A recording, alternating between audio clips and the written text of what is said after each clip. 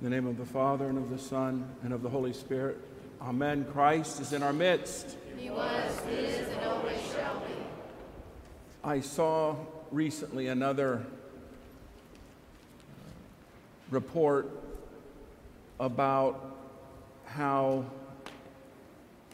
and why people are leaving the church. Now, this was an article that was written not from the perspective of Eastern Orthodox Christianity, but all religious confessions of faith, Christian and otherwise. And in this report, and I've seen these before, I'm sure you have as well, in this report they went through, and the author of this article gave his view and his opinion as to why. Some, of course, apply in every case and in every house of worship. But one thing that I didn't see here that I believe firmly is one of, if not one of the most significant reasons we can find in today's gospel passage. Today we begin the next in our cycle of worship, our liturgical worship, with the gospel passages from Luke. So we will begin today and go all the way up until the Nativity Fast in December with gospel passages from Luke. And Luke, as we know, or we should know, and that's going to be something that is central to my words today, we should know, is that Luke speaks from and wrote from a different perspective than Matthew did, or Mark, or even John. Luke was a Gentile. Luke was a physician. Luke was more historical in the way he presented his gospel, and also, as we know, he wrote the book of Acts. And even in the fifth Eothinon, or fifth Matins gospel reading this morning, we heard about the two disciples, the two men who were walking toward Emmaus, and were joined with someone they did not recognize initially, but ultimately, as we know from the gospel passage, was the Lord. And we know that they recognized him once he broke bread with them. And in Greek, the very same words that are used are the words that we use in the words of institution to express the body and blood of our Lord and Savior Jesus Christ. So he gave himself to them. He revealed himself through the breaking of bread, as he reveals himself to each and every one of us when we receive his body and his blood. So in Luke, we hear this well-known passage today about the call of the disciples. Now, I know also this will go with the adult Sunday school class today. Forrest is around here somewhere, I'm sure, but he spoke about this Wednesday night, and he'll speak about this today, who the apostles were. Name the apostles. And then others that were around them. But before they were apostles, the Greek word for that is apostolos, which means the one who was sent forth. Before they were apostles, they were disciples. They were disciples. And what is a disciple? Again, in Greek, mathites, we hear, is a student, one who is learning. One who is learning. And of course, the disciples were learning about the faith. Many of the disciples, as we know, were very learned in the Jewish traditions and in the Jewish faith. But the Lord revealed to them the fullness of it. They didn't have the fullness of it because they were under the law. They were following the law, but they were under the law. Grace and mercy they did not know or see, even though they were faithful men. And as we will hear in a moment, the women that were with them, the equal to the apostles. And so they were students. They were learning about the faith. They didn't have the books that we have.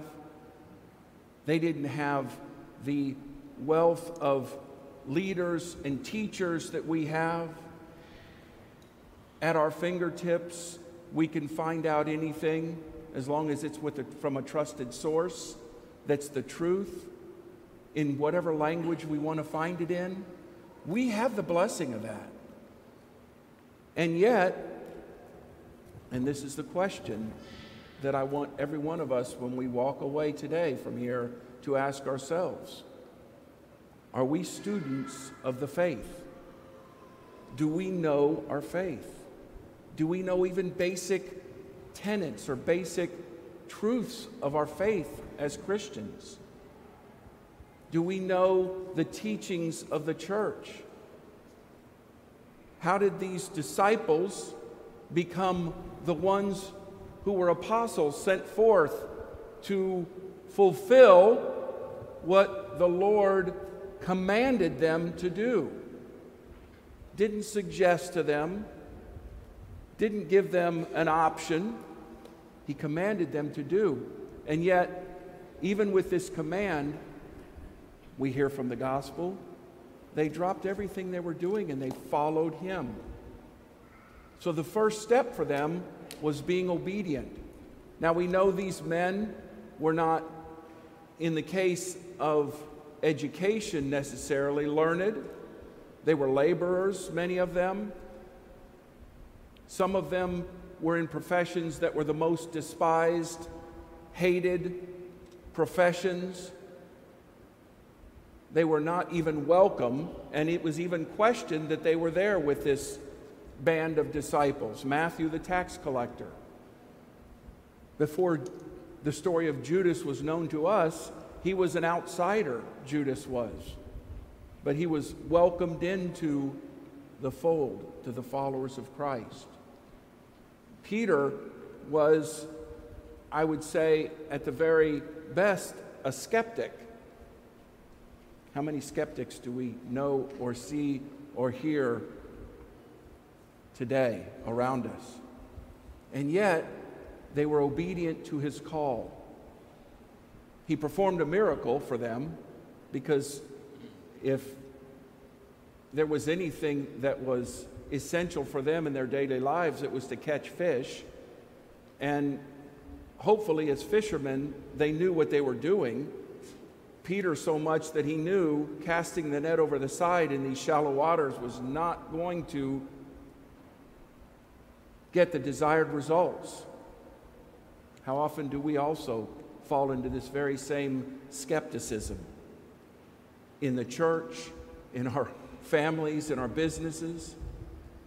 We know that that may not be the way. We know that that may not achieve the desired results. And yet, as Peter was obedient, we are called to be obedient to him. You see, we are all called to be disciples. And ultimately, we are all called to be apostles, to be sent forth. The Great Commission, as we've heard in Matthew, that the Lord gives to these 12, and by extension, all the way to today, to each and every one of us, who by virtue, by blessing and grace of our own baptism and chrismation, our own life in the church, are called to be obedient to him, to follow him, to know the faith, to teach the faith, and to bring the gospel to all nations. to all ethnicities, to all nations, to all peoples. So we first must have an open heart, an obedient and humble heart, and follow Him. And then second, we must know our faith. We must be students always of our faith. Where should we first go to know and to learn about our faith? And it's Scripture. We should know our Scripture. We should know and read and study and pray the Bible. I think we're sometimes intimidated by this. It takes too much time. I don't understand it. I don't like this translation or that translation. I don't have someone who helps me to understand. All these things are excuses. We must read our Scripture. There are plenty of commentaries and instructive books about Scripture. So we must know our faith. We must live our faith. Live it every day, every opportunity. The new commandments, to love the Lord your God with all your heart, all your soul, and all your mind, and to love your neighbor as yourself. We have opportunities every minute, every second,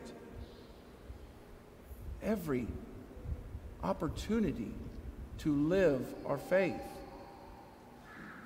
We must learn it, and then we must teach it. Because even though we may not see it here at Holy Trinity because of just looking around and knowing that our parish is growing, there's also many who do not come anymore for whatever reason it is. This is our responsibility.